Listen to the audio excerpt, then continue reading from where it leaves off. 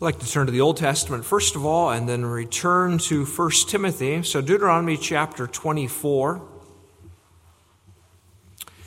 Deuteronomy 24 at verse 17.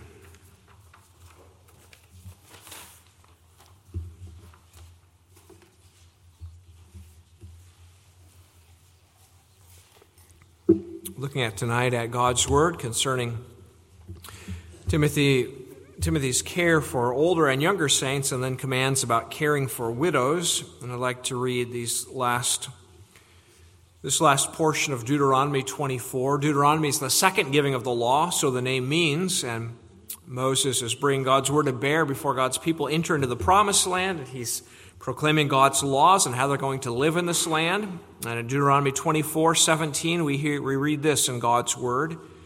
You shall not pervert justice, do the stranger or the fatherless, nor take a widow's garment as a pledge, but you shall remember that you were a slave in Egypt, and the Lord your God redeemed you from there. Therefore I command you to do this thing. When you reap your harvest in your field and forget a sheaf in the field, you shall not go back to get it. It shall be for the stranger, the fatherless, and the widow, that the Lord your God may bless you in all the work of your hands. When you beat your olive trees, you shall not go over the boughs again. It shall be for the stranger, the fatherless, and the widow. When you gather the grapes of your vineyard, you shall not glean it afterward. It shall be for the stranger, the fatherless, and the widow. And you shall remember that you were a slave in the land of Egypt. Therefore, I command you to do this thing. If you turn then to the New Testament, 1 Timothy chapter 5, as we return to our study in this pastoral epistle.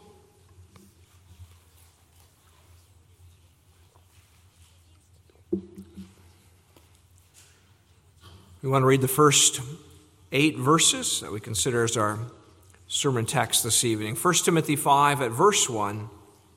The Lord writes, do not rebuke an older man, but exhort him as a father. Younger men as brothers, older women as mothers, younger women as sisters with all purity. Honor widows who are really widows, but if any widow has children or grandchildren, let them first learn to show piety at home and to repay their parents, for this is good and acceptable before God. Now she who is really a widow and left alone trusts in God and continues in supplications and prayers night and day. But she who lives in pleasure is dead while she lives. Now these things command that they may be blameless. But if anyone does not provide for his own, and especially for those of his household, he has denied the faith and is worse than an unbeliever. God's Word. Let's ask for His blessing. O Lord our God, your law is perfect, converting the soul. Your testimony is sure, making wise the simple. We pray, Heavenly Father, you'd open our eyes to see wondrous things in your holy law. We pray for hearts that are convicted. We pray for grace to receive with meekness the word implanted and to be not just hearers, but doers of your word. So grant us, we pray, the ministry of our Lord Jesus Christ, in whose name we pray this. Amen.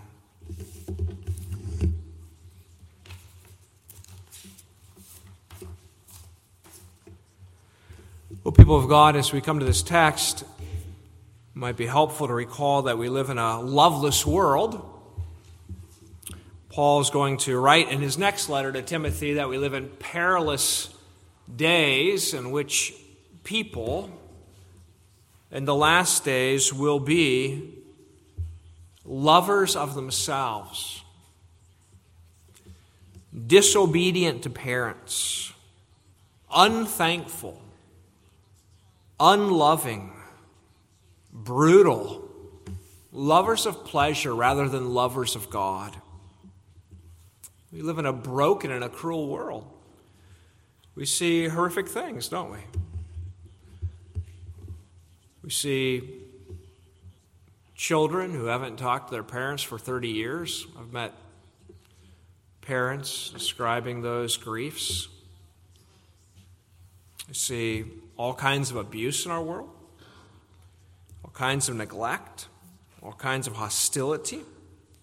We're made mindful that humans don't naturally honor each other. Left to ourselves, we're lovers of pleasure. We're brutal. We're cruel. We can be thankful tonight, of course, that God restrains sin in so many places so that we do see what we might call natural bonds of affection still in places, right?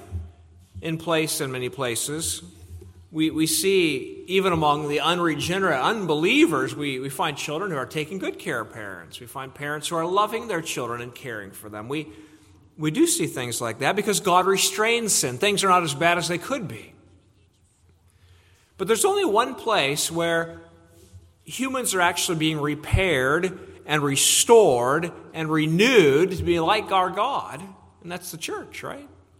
It's we born again who are being shaped now and molded by the Spirit to reflect the character of our Father in heaven.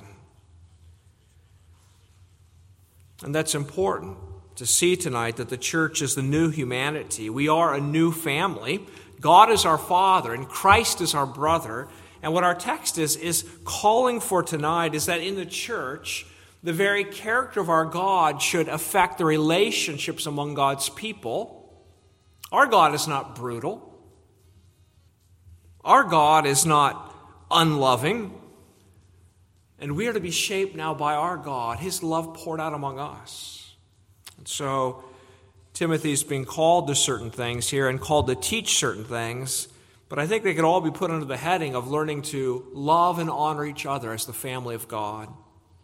Consider three things tonight. First of all, there's instruction here about ministering to all, how we're to relate, how Timothy's to relate to all those in the church. And then there's a summons to care for widows in the church. And then there's a calling to recognize the role of the family bond, to care for aging parents. Well, first of all, Timothy's called to minister to all in verses 1 and 2. Do not rebuke an older man, but exhort him as a father, younger men as brothers, older women as mothers, younger women as sisters, with all purity. And so Paul is instructing Timothy. Remember, Timothy is a younger pastor. Don't let anybody despise your youth, he says. He's not perhaps super young, not in his 20s, but probably in his 30s, maybe approaching 40. And yet there's a view in which Timothy is younger than many. And Paul is saying to Timothy, look, you minister among a diverse group. There's men and there's women, there's older, there's younger. And you recognize that Timothy's called to be a pastor to them all, to exhort all of them. And he has to be careful that he deals with the saints as the family of God. He shouldn't fall into the trap of looking down upon or belittling or despising or feeling like he's in competition with people or taking advantage. He's to minister in a way appropriate for God's family. And what he says here is instructive not just for Timothy and not just for office bearers, but for all of us in the church as we contemplate the differing relationships we have. We are to pray and work to see each other equally as sons and daughters of God. We're to put on this mindset to see each other in the lens of love, to look upon each other as brothers and sisters for whom Christ gave His life, to look upon each other as those born again by the Spirit and being shaped for an eternity of glory. The saints are the dearly loved people of God. Remember, Thursday night, if you were here, we, in reading Hebrews, noted that Christ said He's not ashamed to call them brethren because He's one with them. He who sanctifies, and we who are being sanctified, we're one with Christ. He's not ashamed to own us as His brothers and sisters.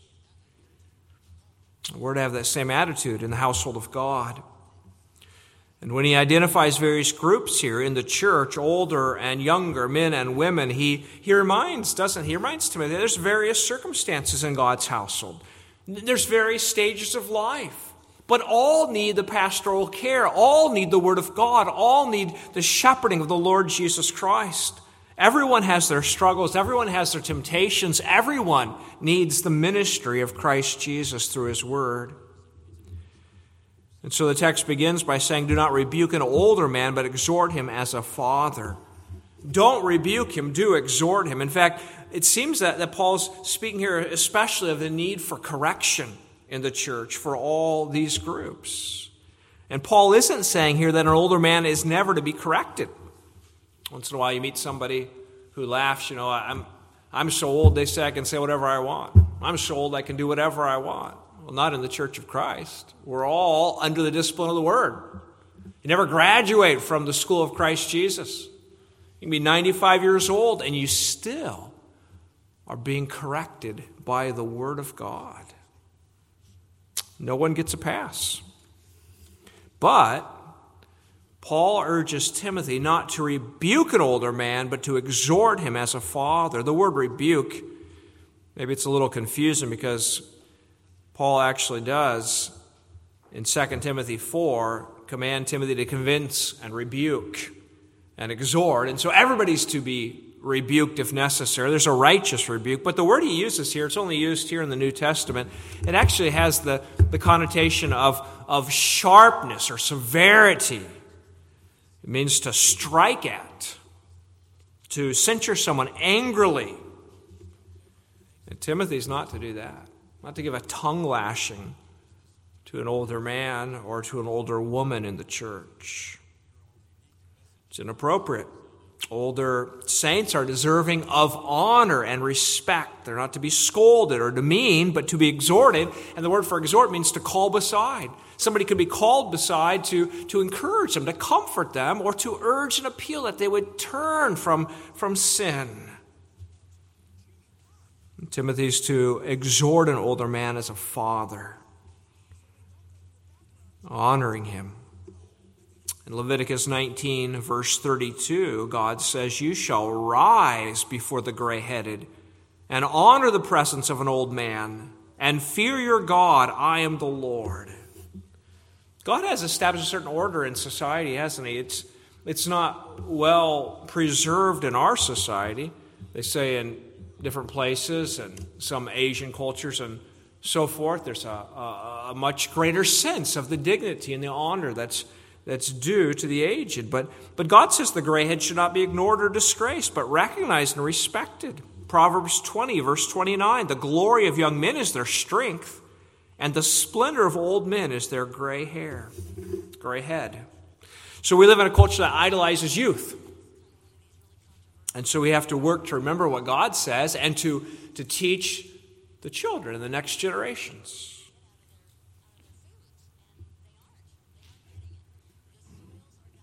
There's no place for snapping at or reprimanding the older.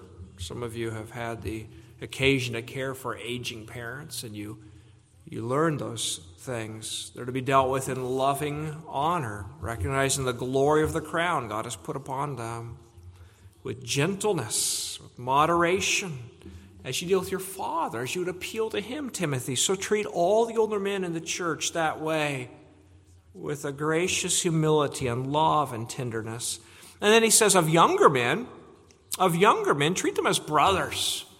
Don't demean them or despise them or look down on them, but count them your equals. Have an affectionate bond for them. Want the best for them. Pull them along, Timothy. Don't rebuke them in a way that would humiliate them.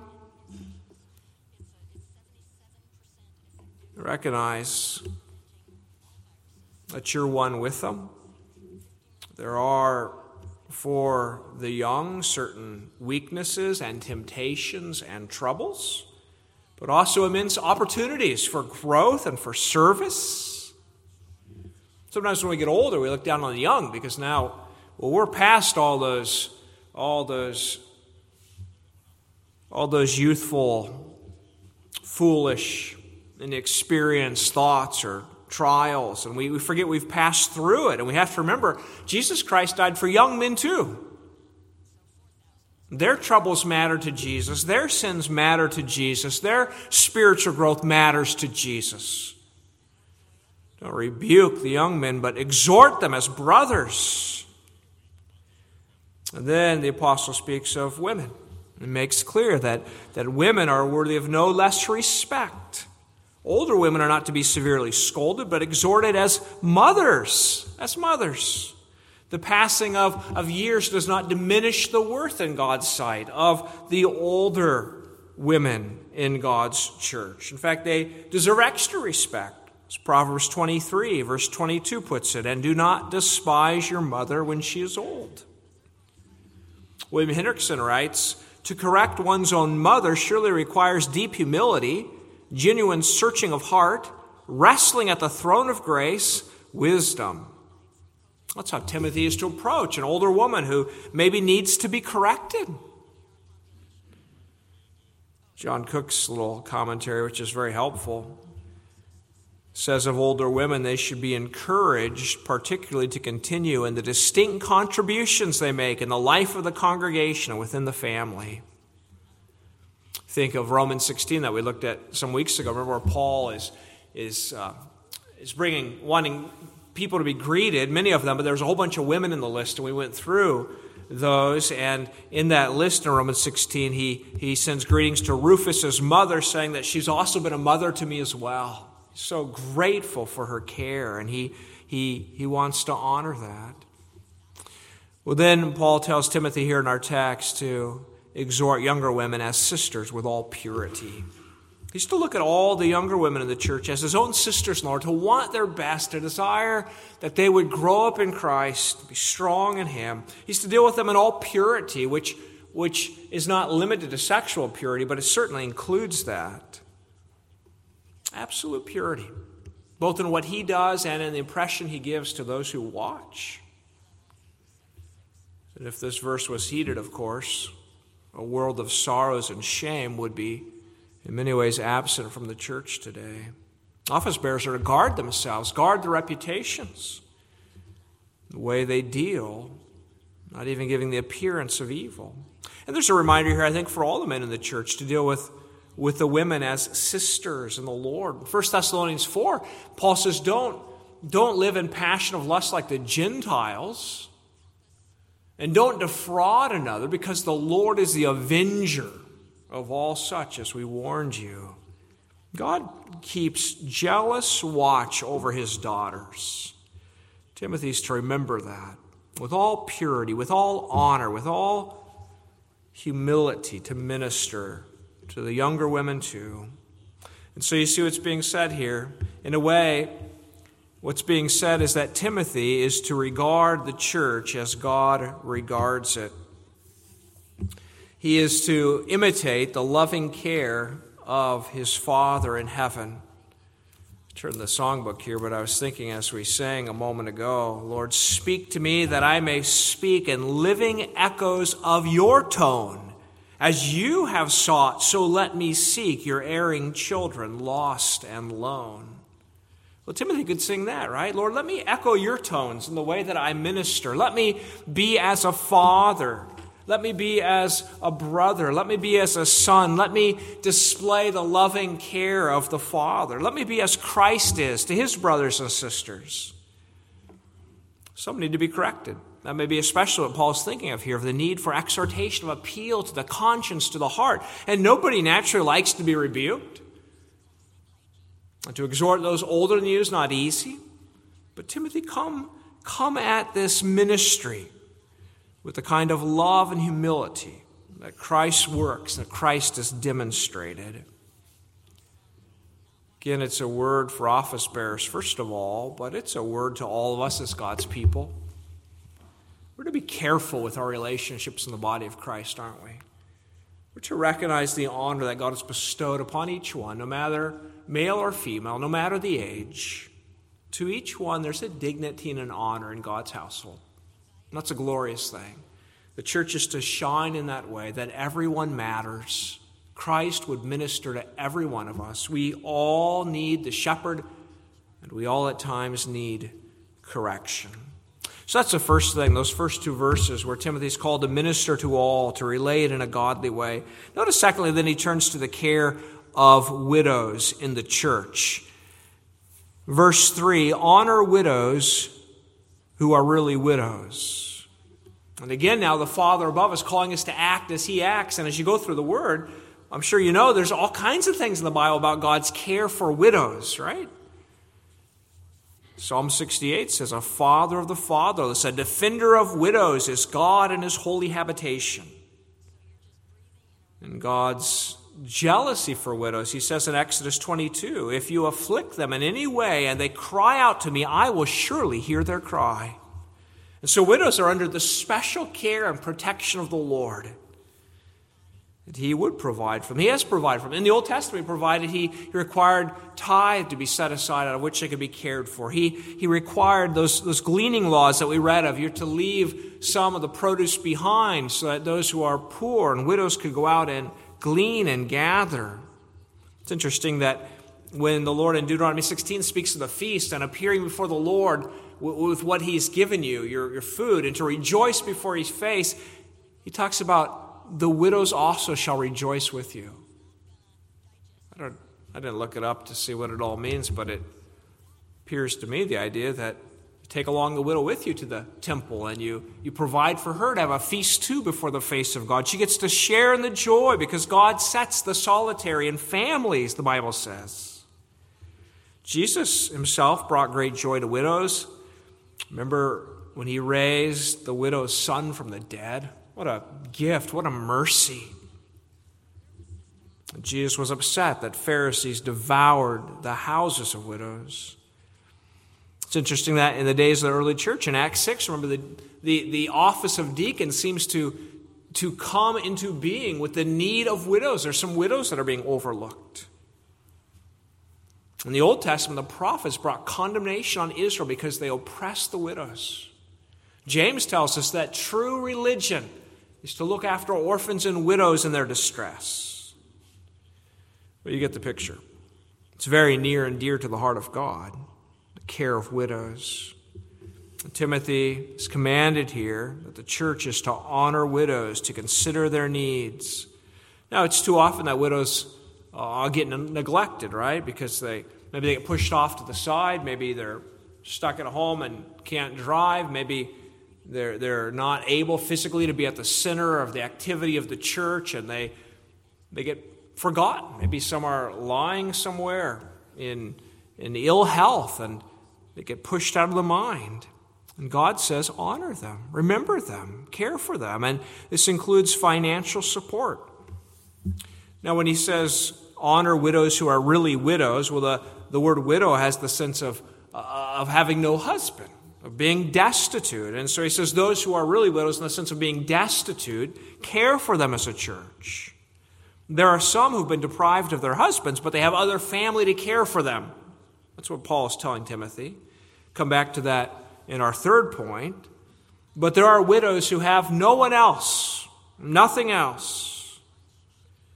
And they need the care of the church to be supported.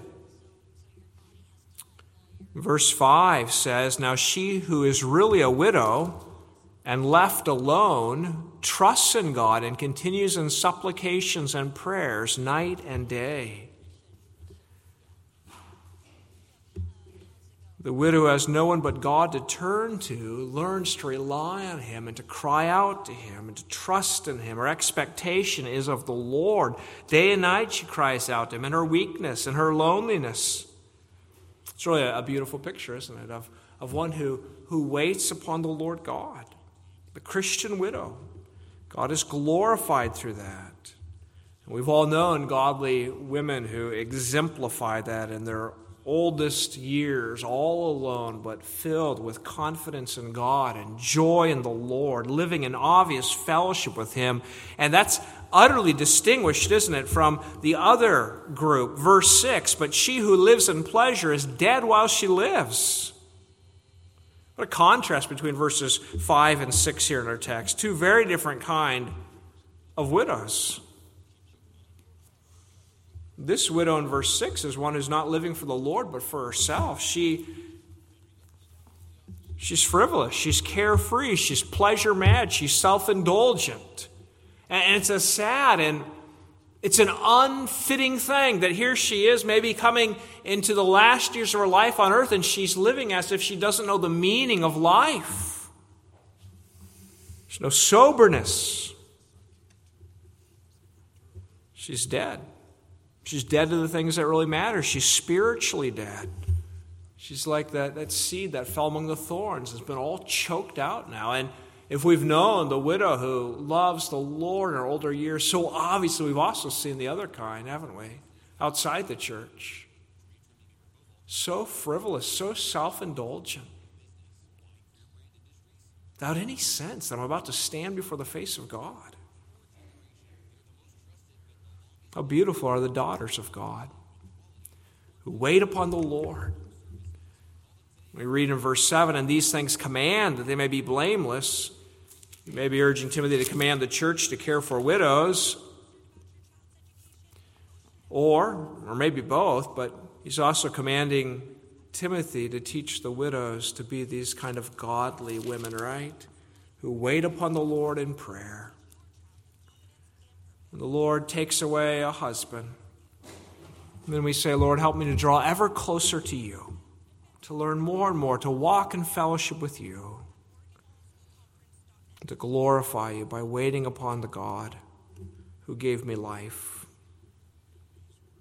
Let the church honor these widows, Paul says.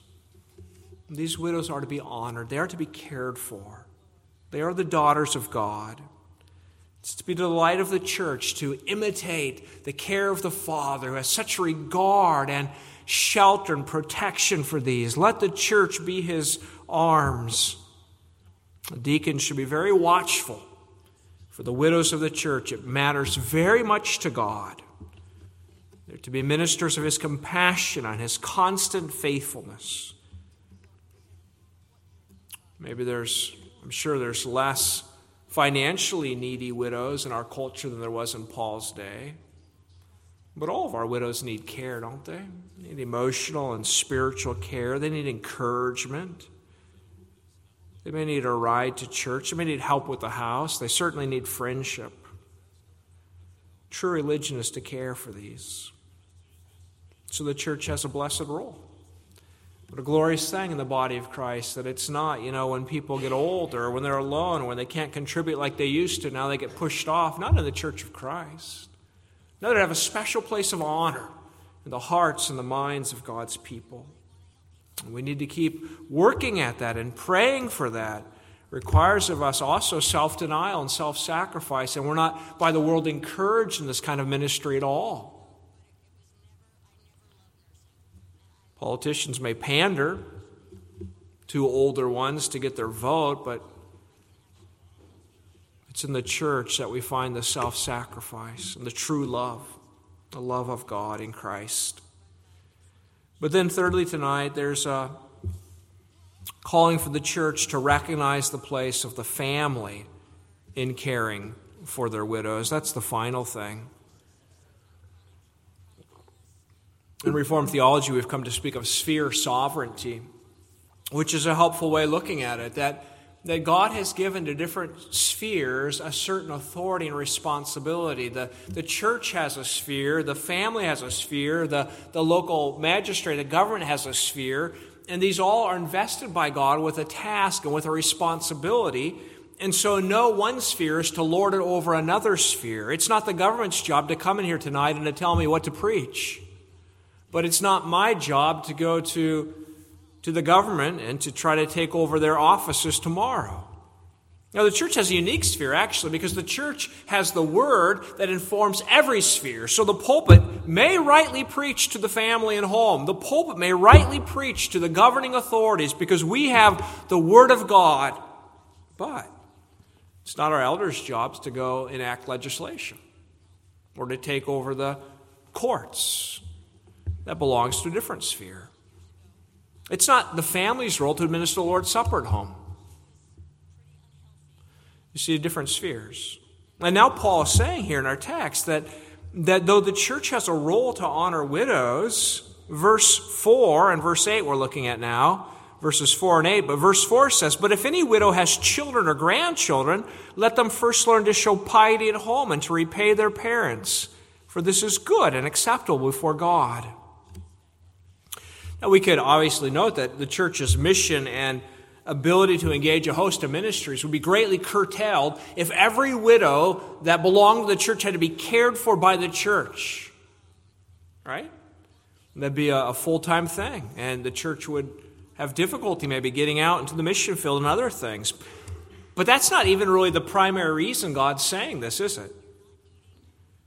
He's saying that children and grandchildren should care for mothers and grandmothers, for widows, because it's the right thing to do, repaying care to those who cared for them, and because it honors God. God has organized the world in a marvelous way, hasn't He? That family may care for each other.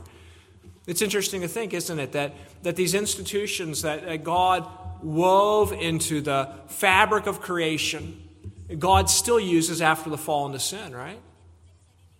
Work. Curse came, but God still uses work. Marriage before the fall, but even after the fall now by God's redeeming grace. Marriage is a partnership for His kingdom. And also family here, right? Even after sin comes to the world, God uses family. Before the fall into sin, there was an aging of the body, right? And the breakdown and the weakness. But after sin comes in, the curse comes in, and there is this increasing weakness now in our life. Now God uses the family in a blessed way. The home is used for teaching and instructing little ones, nurturing the children. Children are born to parents, and parents care for them. But then as parents grow up and grow older, then the children are to care for the parents. Let them first learn to show piety at home and to repay their parents, to give back, to make a real return to the ones who cared for them. Now, why would Paul have to say this if it was our ordinary natural inclination? But he knows that apart from the grace of God, we're part of that brutal and self-seeking world that he speaks of in 2 Timothy 3. Pleasure seekers who have no time for parents and grandparents. And so he needs to remind us it's not the natural inclination. It's only to be learned in Christ. William Hendrickson reminds us of a Dutch proverb which says that it often seems easier for one poor father to bring up 10 children than for 10 rich children to care for one poor father. Why is that? Let them learn to show piety at home. The lesson of self-denial and self-sacrifice, of putting one's own ambitions and pleasures and recreations aside, must be learned. Someone has commented, it's when children have children they begin to learn, right? Oh, wow, my parents did all that for me? But who can teach us? Let them learn to show piety. Well, who can teach them piety at home? Well, Jesus can. The Lord Jesus can. You know, whenever you think about this and caring for aging parents or grandparents, many of you have been through that or are in that, and obviously it requires a great deal, physically, emotionally, time-wise, and so forth.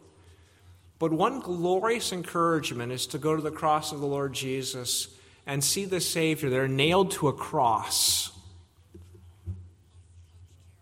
suffering the curse, and yet turning from his own suffering to minister to his mother and provide her a home in his disciple John's home. Isn't that remarkable? Isn't that remarkable? And then to say to ourselves, that's my Savior. That's my Lord. Who can teach me to show piety at home? Well, he can.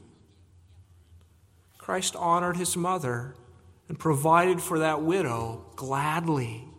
Can't he make us glad to provide for needy parents and grandparents? Can't he teach us the joy and privilege to care for those whom God has put in our lives? Can't he teach us to respect and recognize what our parents did for us? Can't he save us from the coldness and cruelty of the spirit of this age, who would treat the aged as useless and unwanted? Indeed he can. He does. Church is a marvelous example, isn't it? It's a beautiful thing to see. Everywhere you go, in faithful churches of Christ, you can find out it's not always in the front cover of the church, but if you dig into the lives, you find people who are busy caring for parents, caring for grandparents, caring for an uncle or an aunt in ways that would amaze the world if they only knew. Christ can teach us that the promise is true. Honor your father and mother, which is the first commandment with promise, that it may be well with you and that you may live long upon the earth. Christ can teach us that ministering honor to those whose strength weakens glorifies them. Christ can teach us that it's our joy to do what is good and acceptable before God, verse 4. Do it unto God, it glorifies God. Christ can do all that. Paul ends the text so strong there in verse 8, but if anyone does not provide for his own, and especially for those of his household, he has denied the faith and is worse than an unbeliever. To refuse to care for one's own, and especially one's own household, is to deny the faith. Because Christ has called us to love one another and to imitate his love. If we don't do that, we deny the thing we confess. If we turn a blind eye to our nearest neighbors, it's not pleasing to God. In fact, Paul says it's worse than an unbeliever. You say, well, how is it worse than an unbeliever? It's worse than an unbeliever because the believer has the enlightenment. The believer has the understanding. The believer has heard the command to love. The believer has resources in the gospel for doing these things. If one who professes Christ now doesn't do this, is worse than an unbeliever. We know the one who was infinitely rich, who became hellishly poor to make us who were eternally poor, eternally rich by his death on the cross. We know the message of self-sacrifice. We know the pathway of self-denial. We have a Savior who has walked it. We've been born again by his Spirit to set us free from selfish idolatry, to put on Christ Jesus. Verse 8 is a word that should convict us of the places we failed. We discover that dishonoring our parents is not just what we did when we were children, but it happens later in life too, doesn't it? We have spoken in ways that did not honor those who are older. We have not cared for those, didn't have time for them. We counted our own lives more important. It brings us, doesn't it, to confess our sin before Jesus Christ, to acknowledge our own guilt, and to seek for his grace, who, though we are so desperately needy and so desperately broken, and have nothing naturally to contribute to his kingdom, yet he has loved us. In our weakened condition, he has honored us. He's not ashamed to call us his brethren. He gave his life for us, and he forgives us, and he will teach us a good way. May we be of help to each other in the task as a church, and reminding each other of family obligations, encouraging each other in that. In our day and age of government programs and all the blessings that nursing home care can be, we ought never to give up our own responsibility of love, but we ought to pray to the Lord Jesus, will you teach me how to show piety at home? And in that way, then the church becomes a beautiful reflection of heaven. And the love of the Father above shines down and through each of his people. So we live in an increasingly brutal world where a grandson shoots his grandmother, where people forsake one another, where personal ambitions and recreations leave no time to minister the care needed. May we as the church shine brightly, increasingly so. We're the people of the Lord, and we're marked by his family love. Amen. Our Father in heaven, we thank you for your word, for its instruction. We acknowledge we need it, and we need the forgiveness of our Savior. For we have failed, Lord, in the basic things you teach us about love and honor. We pray, God, that you help us as a congregation and as individual family members and as office bearers called to minister to all the flock, that we would learn the humility, the way of honoring those around us.